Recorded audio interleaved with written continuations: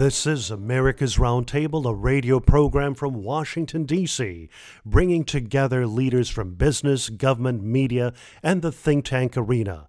I am Joel Anand-Samy, your co-host, joined by Natasha Srdoc, an economist and co-founder of the International Leaders Summit.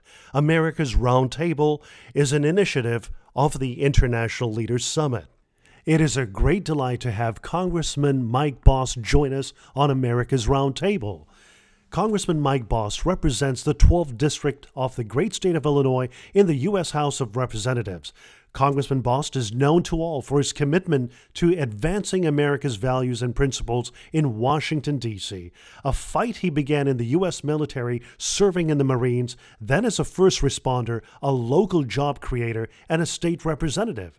Congressman Mike Bost, it is our great honor to have you join us on America's Roundtable Radio.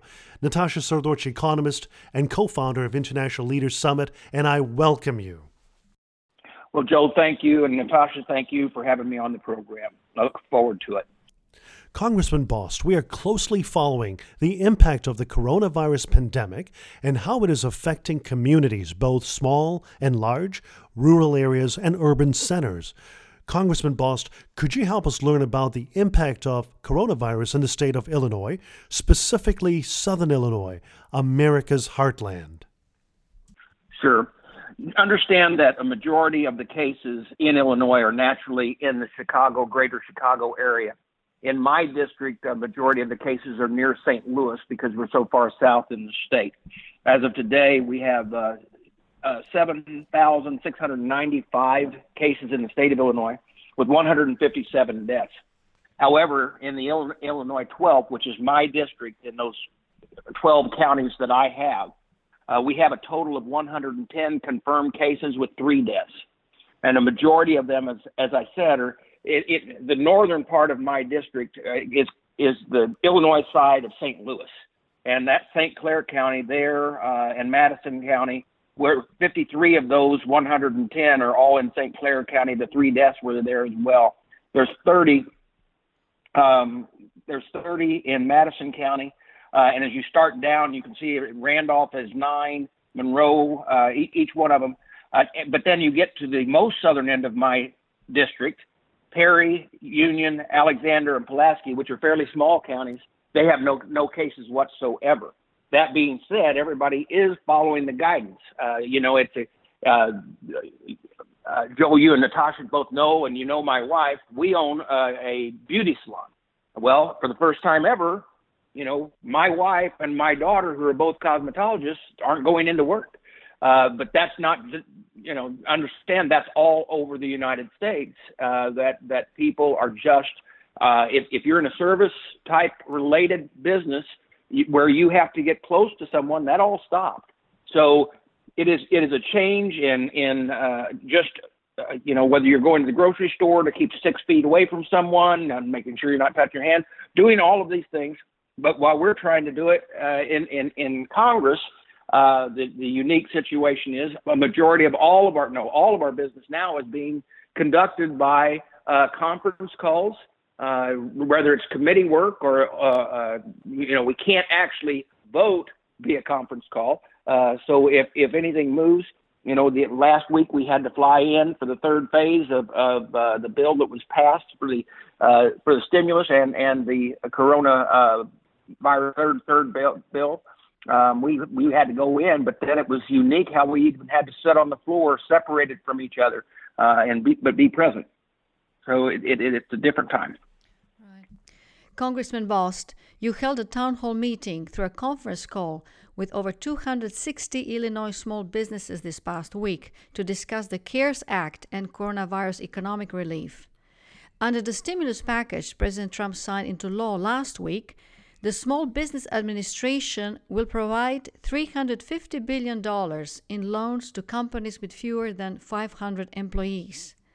What small businesses qualify, and how can they apply for loans from the Small Business Administration's $350 billion in loans? Any business that has less than 500 employees, also 501c3s, as well as the 501c, and I think there's 16, which is that's for veterans service groups. But everybody else, so that's all who qualify. Certain businesses with more than 500 employees may also qualify, such as hotels, food services, and franchises, and everything like that. But that's if you will, if someone has questions, if they just reach out to our office or anyone else's, any other member of Congress's office on those for those businesses that are over 500 employees. As you mentioned, the food industry, the Treasury Department must make $500 billion in loans to distressed industries such as restaurants, hotels, and airlines. Do we know the terms of these loans? Yes, we do. The loans are, if you, first off, if you use them for payroll and you keep your payroll on, you can, first off, you can get up to $10 million or 2.5, the average monthly payroll based on the last year's payroll. And the terms are, they can be no more than 4% interest charged on them. Actually, the feds have now come out, and it's somewhere between 0.5 and 2% interest is what the loans will be, the cap that they put on them. And the important thing is that all payments and principals and interest and fees will automatically be deferred for 6 months.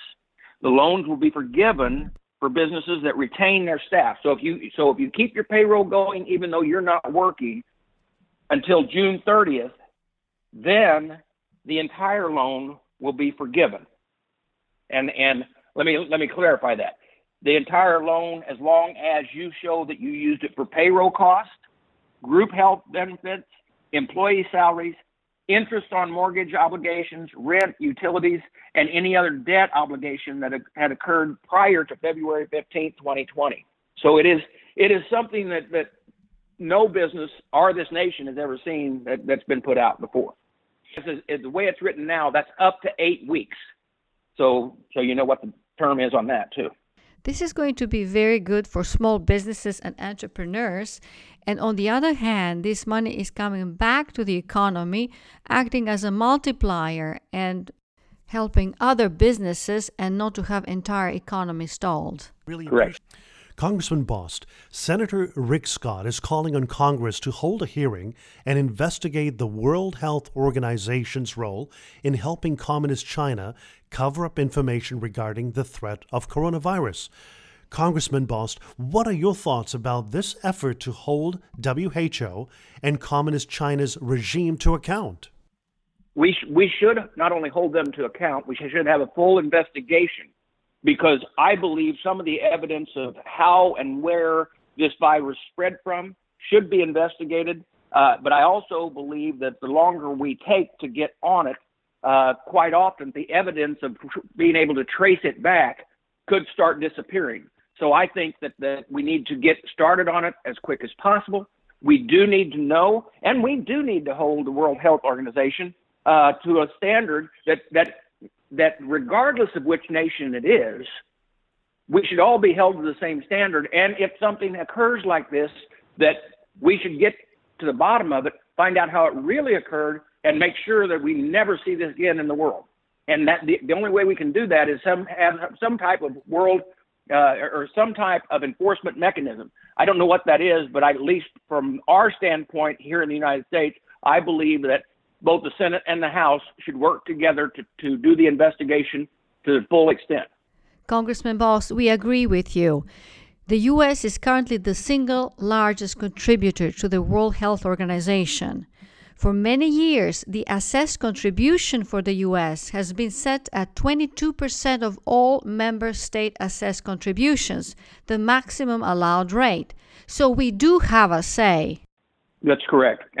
But it is also the same thing, not only in the World Health Organization, but also the WTO, World Trade Organization. We have the same problems as we've ran into because, unfortunately, for some reason, the United States is always held to a different standard than many other nations.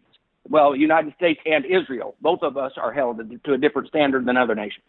And that is not the way it was supposed to be set up, but unfortunately, that's what we're dealing with. Congressman Mike Bost, we thank you so much for joining us on America's Roundtable.